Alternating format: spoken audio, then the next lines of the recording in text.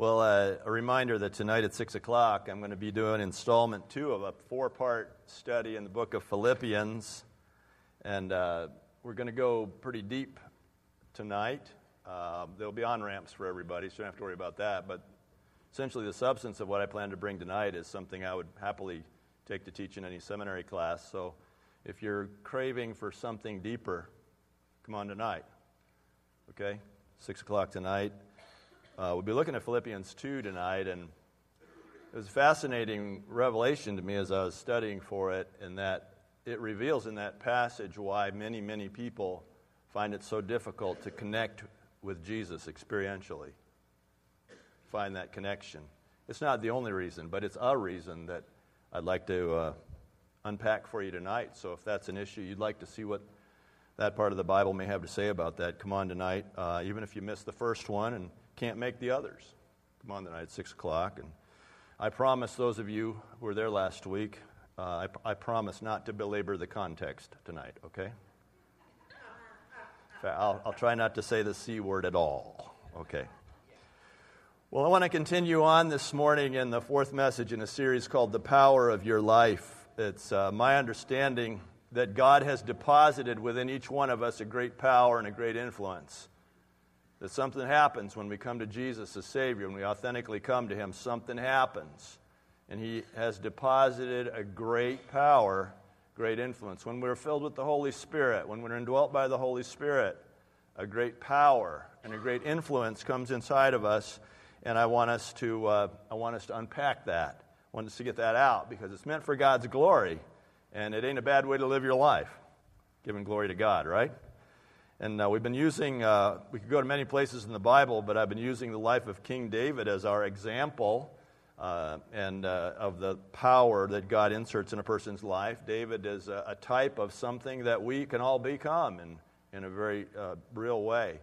That although this was he's an Old Testament figure, and this was before the outpouring of the Holy Spirit on all flesh, the fulfillment of the prophecy of Joel in Acts chapter 2, that David stands as a type of Christ, or not type of Christ, but a type of a Christian, really, for us to be able to walk out in the power that God gives us. I think David's life is generous with revelation of this power, partly because there's so much written about him. I haven't done any kind of a study, but it wouldn't surprise me to discover that David may be the second most talked about person in the Bible next to Jesus. That wouldn't surprise me if someone did that study and told me that. But the other reason that I'd like to use the life of David as our example is because in so many ways he was so normal and so like us, yeah? And we can connect with him. He was a man after God's own heart, and yet he lived with a real mixture of victories and failures. And so if you have a heart to know God, yeah? And would you characterize your life as a mixture of victories and failures? Sounds like David's our guy. So far in this passage or in this series, I try to persuade you that if you want to unpack this power within you, first you got to believe. You got to believe that it's in there. You got to believe what the Bible says. You got to believe that that's true. You got to believe. You have to make a decision to believe that it's true. That I've been convincing enough in the Scripture to persuade you that there is something inside of you that God wants to get out. Second, you got to relax. You got to relax. We're not all called to be kings. That's not the point of the life of David, but we're all called to be what God has called us to be, and God has called some of us to be Obeds, as we saw in that second message, the grandfather of King David, whose name only appears in lineage, and He's called us to be that. And He's called us to be that, and there's glory, and there's power, and there's purpose. But you got to relax. You got to relax into the power that God wants to work out through you. And then last week we noticed that you got to kill some giants.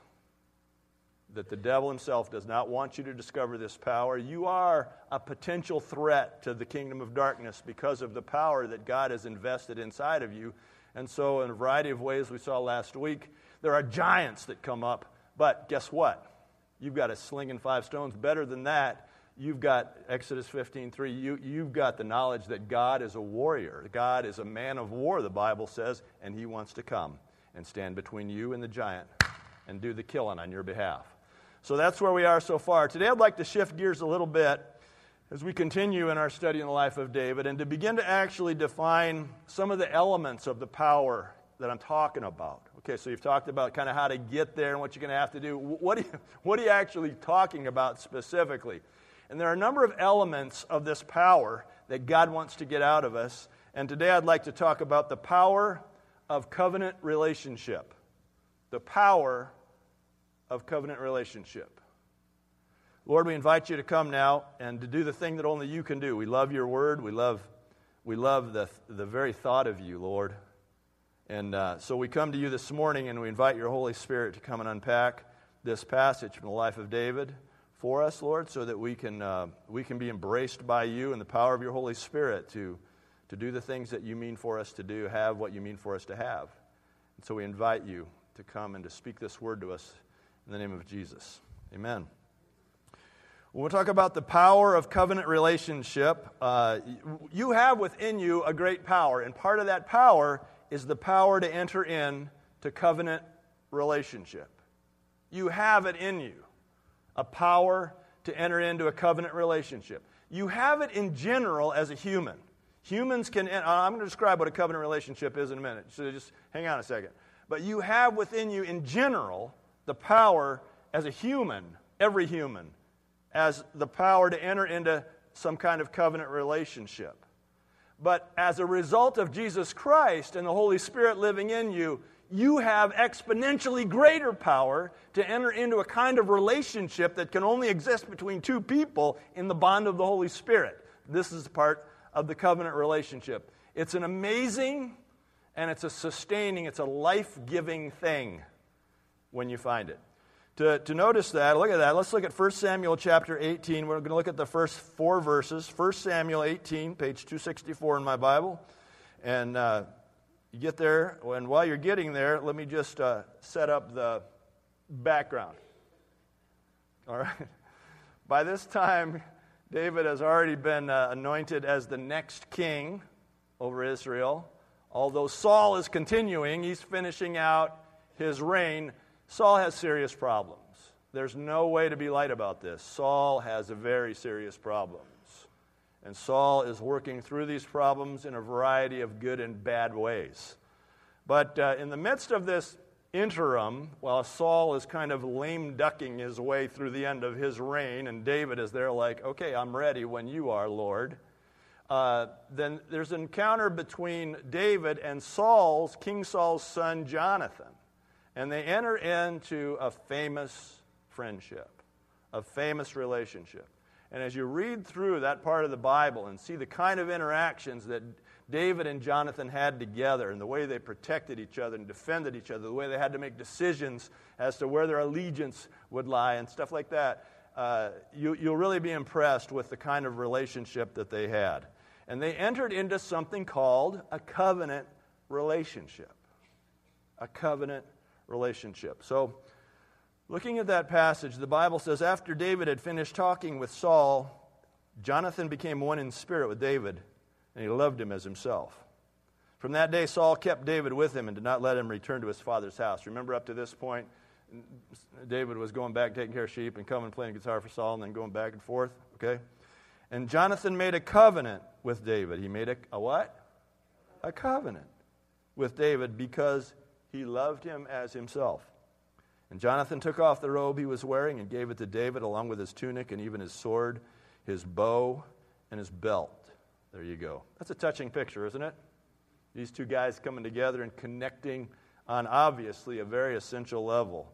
Well, what's really going on here? Well, what's going on is David and Jonathan are entering into a covenant relationship. If you start, the passage says Jonathan became one in spirit with David. One in spirit. This is an essential part of the understanding of the covenant relationship, that these two men became one in spirit. It was a spiritual bond. They became one in spirit. You know you have a spirit, right? I mean, you're pretty convinced you have a flesh, pretty convinced you have an intellect, you have emotion, but do you know you have a spirit? You have a spirit. That's the part of you that's going to live forever. Paul says that we know that when this earthly tent we live in is destroyed, we have a building in heaven, not built by human hands, a building from God. And that's the dwelling of the Spirit. So you have a spirit, and this covenant relationship is actually a spiritual bond between one person and another. It's a rare and it's a wonderful experience. It's something only God can really do between two people. because it's a spiritual bond. It's one in spirit. They become one in spirit. That's what the Bible says, right? They became one in spirit. It's something that God does. This is the thing that is referred to in its best sense as fellowship in the New Testament.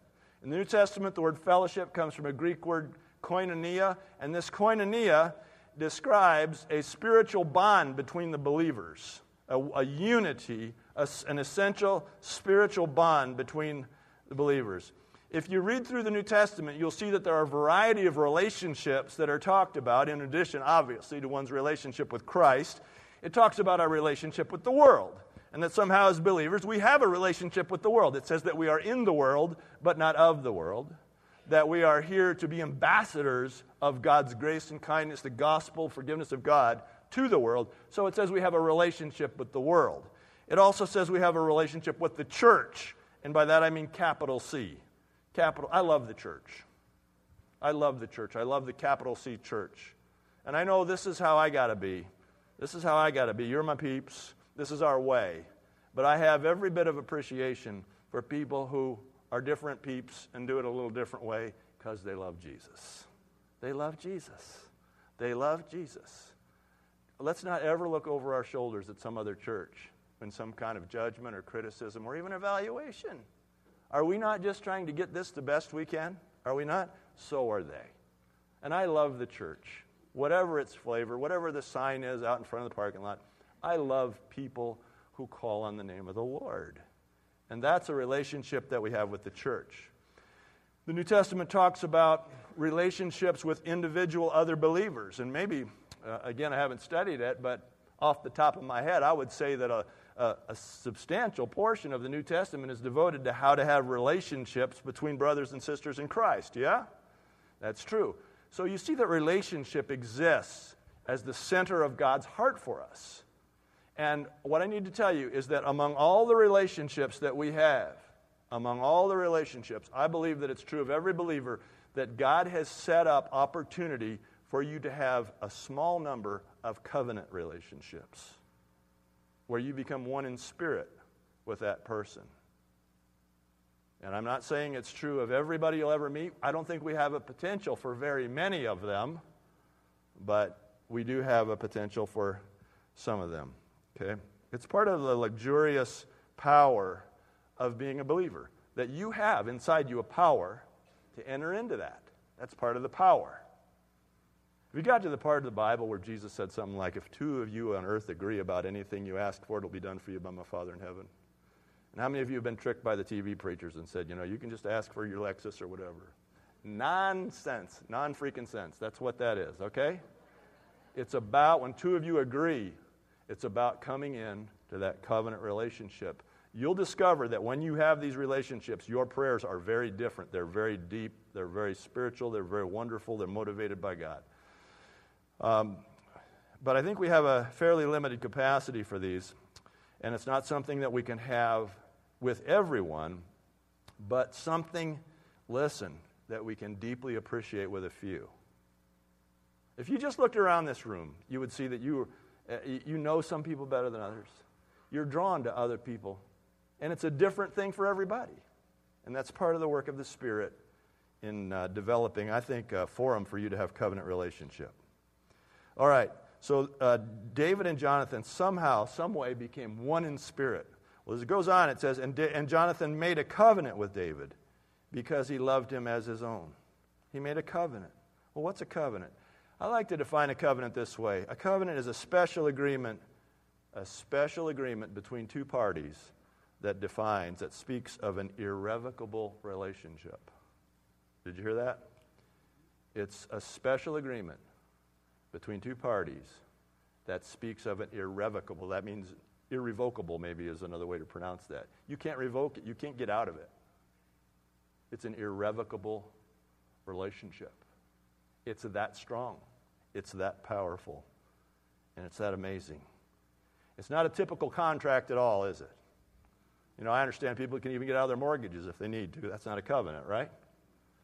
And we have social contracts when we have relationships with people, depending on who they are. If we work with them, there are certain social conventions that apply, yeah. For their neighbors, there's certain, don't let your dog poop on their lawn, stuff like that. That's part of the contract, right? But these are all breakable. These are all changeable. The covenant relationship is irrevocable. Once made, it cannot be broken. It really can't be broken. The reason is because in a covenant relationship, your spirits have found one another. Your spirits have found one another. There's a blend. Sometimes you're surprised by it. But you go, I really love that guy. I really love that gal. And your spirits have found one another, and the Holy Spirit has come, and the cord of three strands is not quickly broken. Okay. The roots of the covenant are deeply embedded in the Old Testament. If you want to turn back in your Bibles to Genesis chapter 15, that'd be the first book of the Bible for those of you who are newer. Genesis chapter 15, God makes a covenant with Abraham. His name is still Abram at this point, but we refer to him as Abraham. And God changes his name for reasons that, become clear a little bit later. But God makes this promise to Abram. It's a crazy promise. It's crazy, the things God's saying to Abram. And in verse 8, but Abram said, O sovereign Lord, how can I know that I will gain possession of this? How can I know that what you're saying is true? So the Lord said to him, bring me a heifer, a goat, and a ram, each 3 years old, along with a dove and a young pigeon. Now remember how strange this would have sounded, because this is pre-Mosaic. This is before Moses. This is before the temple. This is before the sacrifice system had begun. And he said, I want you to go out and collect these specific animals. Abram brought all these to him, and he cut them in two and arranged the halves opposite each other. It's from this that we get the phrase, to cut a covenant. To cut a covenant. Okay. And he cut them, and he arranged them opposite each other. The birds, however, he did not cut in half. The birds of prey came down on the carcasses, but Abram drove them away. Interesting. As the sun was setting, Abram fell into a deep sleep, and thick and dreadful darkness came over him. Then the Lord said to him, know for certain that your descendants will be strangers in a country not their own, because God was calling him out of the land of the Chaldeans to the promised land. And catch this, and they will be enslaved and mistreated 400 years. But I will punish the nation they serve as slaves, and afterward they will come out with great possessions. You, however, will go to your fathers in peace and be buried at a good old age. In the fourth generations, your descendants will come back here, for the sin of the Amorites has not yet reached its full measure. That's a whole different message.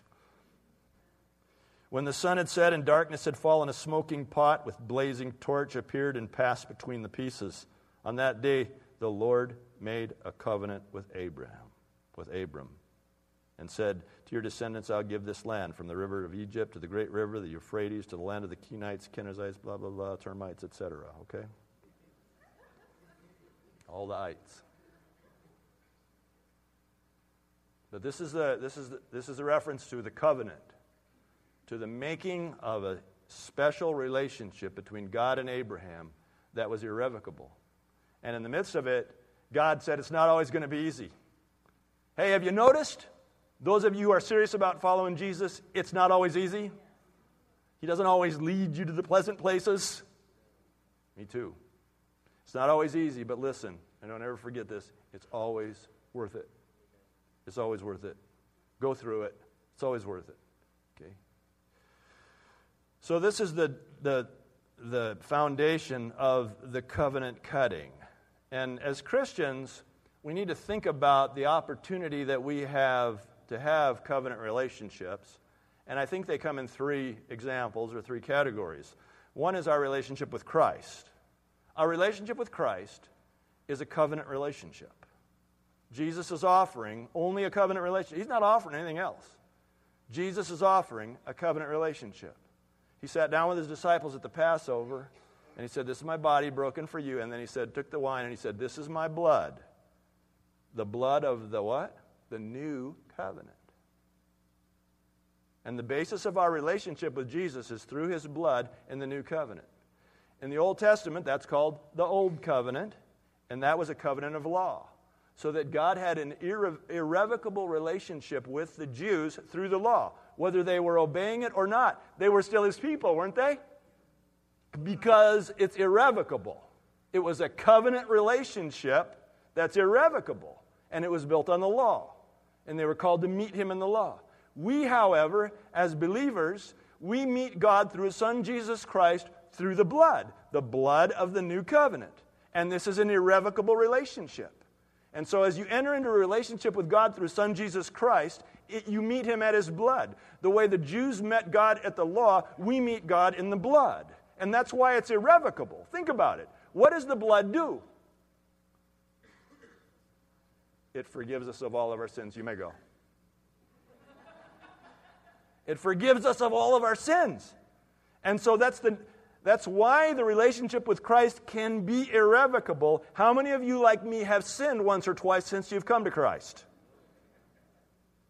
But we keep meeting Him where? The substance of the covenant is the blood. As we meet Him in the blood, we are automatically forgiven by the blood of Jesus Christ. The book of Hebrews says that the blood of Christ speaks a better word than the blood of Abel. The old covenant, new covenant. So it's an irrevocable relationship. Now don't start wondering about, well, can you lose your salvation? That's a whole other question. It's a good question, but not one we have any time for today.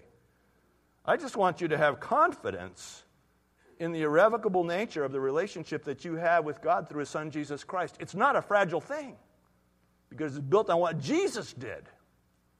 And the devil keeps fooling with your mind, doesn't he? You're not a Christian anymore. You're not a Christian anymore because of X, Y, and Z. You say, I am a Christian because of the blood of Christ. That's the only reason it's the only reason I am a Christian. My addictive behaviors cannot prevent me from being a Christian. What? So you're free to do whatever you want? I wouldn't carry that one around as a mantra, like hot diggity. If that's what's going on, I would be concerned about that. But it's an irrevocable relationship. So we have our relationship with Christ as an example of a covenant. Oh, not really. I'm never going to get through this today. Let us pray. Is there anything going on this afternoon? Oh, we got to be done by 11, right? Okay. Are you okay? There's like a ton more stuff, but I'm just going to make a decision here as well. I'm going to try and get through it. Second, there's always one guy that says, go for it, brother, right there, and everybody else is like, no. Right? Bless you, man, you and me, brother. Okay. A second example of a covenant relationship in our lives, our marriage. Our marriage, for those of you who are married, not all of you are married, I respect that. Those of you who are married, your marriage is meant to be a covenant relationship, a blending of spirits. It's the only way it works. A blending of spirits. It's where your spirit meets his or her spirit, and there's a blending, and there's a covenant made. That's why it's irrevocable, because there's a blending of the spirits. It's a blending of the spirits. Now, granted, not everybody who gets married enters into a covenant. They don't. They get married. They enter into a legal contract.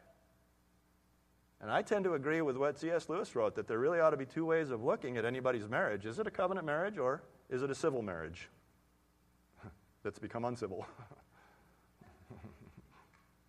You hear me? It's a slippery slope. You got to be real careful.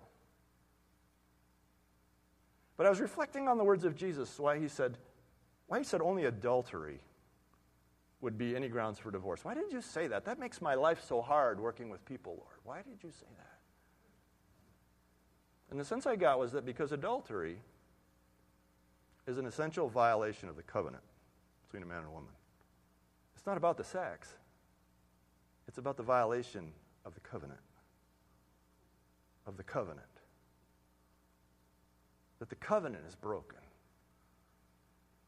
Because our sexuality, our intimacy, is an example of our blending. It's such a picture of our blending. And in a covenant marriage, our spirits blend. Our spirits blend. And when one travels off in unfaithfulness, it is a picture of the breaking of covenant. Now, that's not all I have to say about divorce. I think the scriptures give us a variety of reasons to consider divorce. That's another message too. But I'm just saying, please, just listen to this, that at the core of our marriages, men, women, is a covenant, is the invitation for a spiritual bond. And I have found this, that over the 41 years that Karen and I have been married, I know I don't look that old, I'm not. That over the 4 decades Karen and I have been married, our spirits have blended more and more and more and more and more and more. And Jesus said, for this reason a man will leave his father and mother, and the two will become one. The blending of the Spirit. This is a covenant. A covenant. In terms of sexual faithfulness, I'm probably the safest man in the room. I mean, the thought wouldn't even cross my... It's a repulsive thought to me because of the blending of our spirits.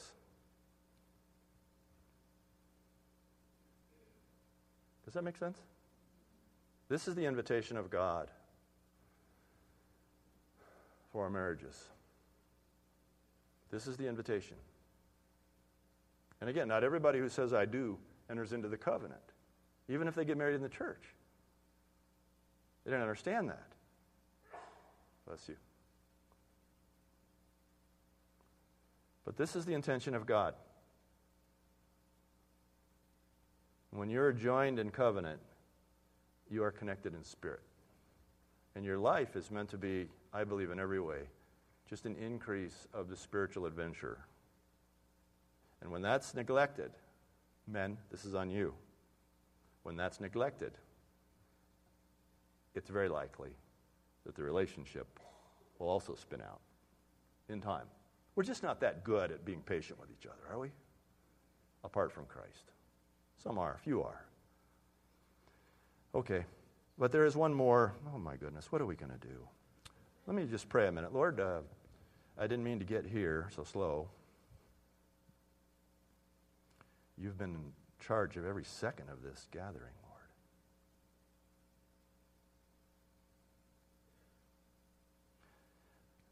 I think we'll stop here, and next week I will tell you about the covenant relationships that are available to you with other believers. It's really what I was going for today. Got through the introduction. The covenant relationship that is waiting for you. It's so rich when you have it. I've been privileged to have a couple in my life. Apart from my covenant relationship with Christ and with Karen, just a couple in my life that are so life-giving to me, so sustaining, so rich. I got to tell you about it. Can you come back next week? So, Lord, we bow before you and we want to give you some time to work among us. We want to give you some time to work among us. We want to give you time to heal our sick, to counsel our troubled, to come, Lord, in the power and the intimacy of your Holy Spirit into the lives of those who have gathered here today. And I thank you for every one of them. I thank you for the richness of this fellowship. I thank you that you have somehow found a way for us to be a part of the body of Christ. Thank you, Lord. It's a good thing. And as we just take just a few minutes here, Lord, to sing our heart back to you and pray for people, we invite the presence and power of your Holy Spirit to come to bring your kingdom. In Jesus' name.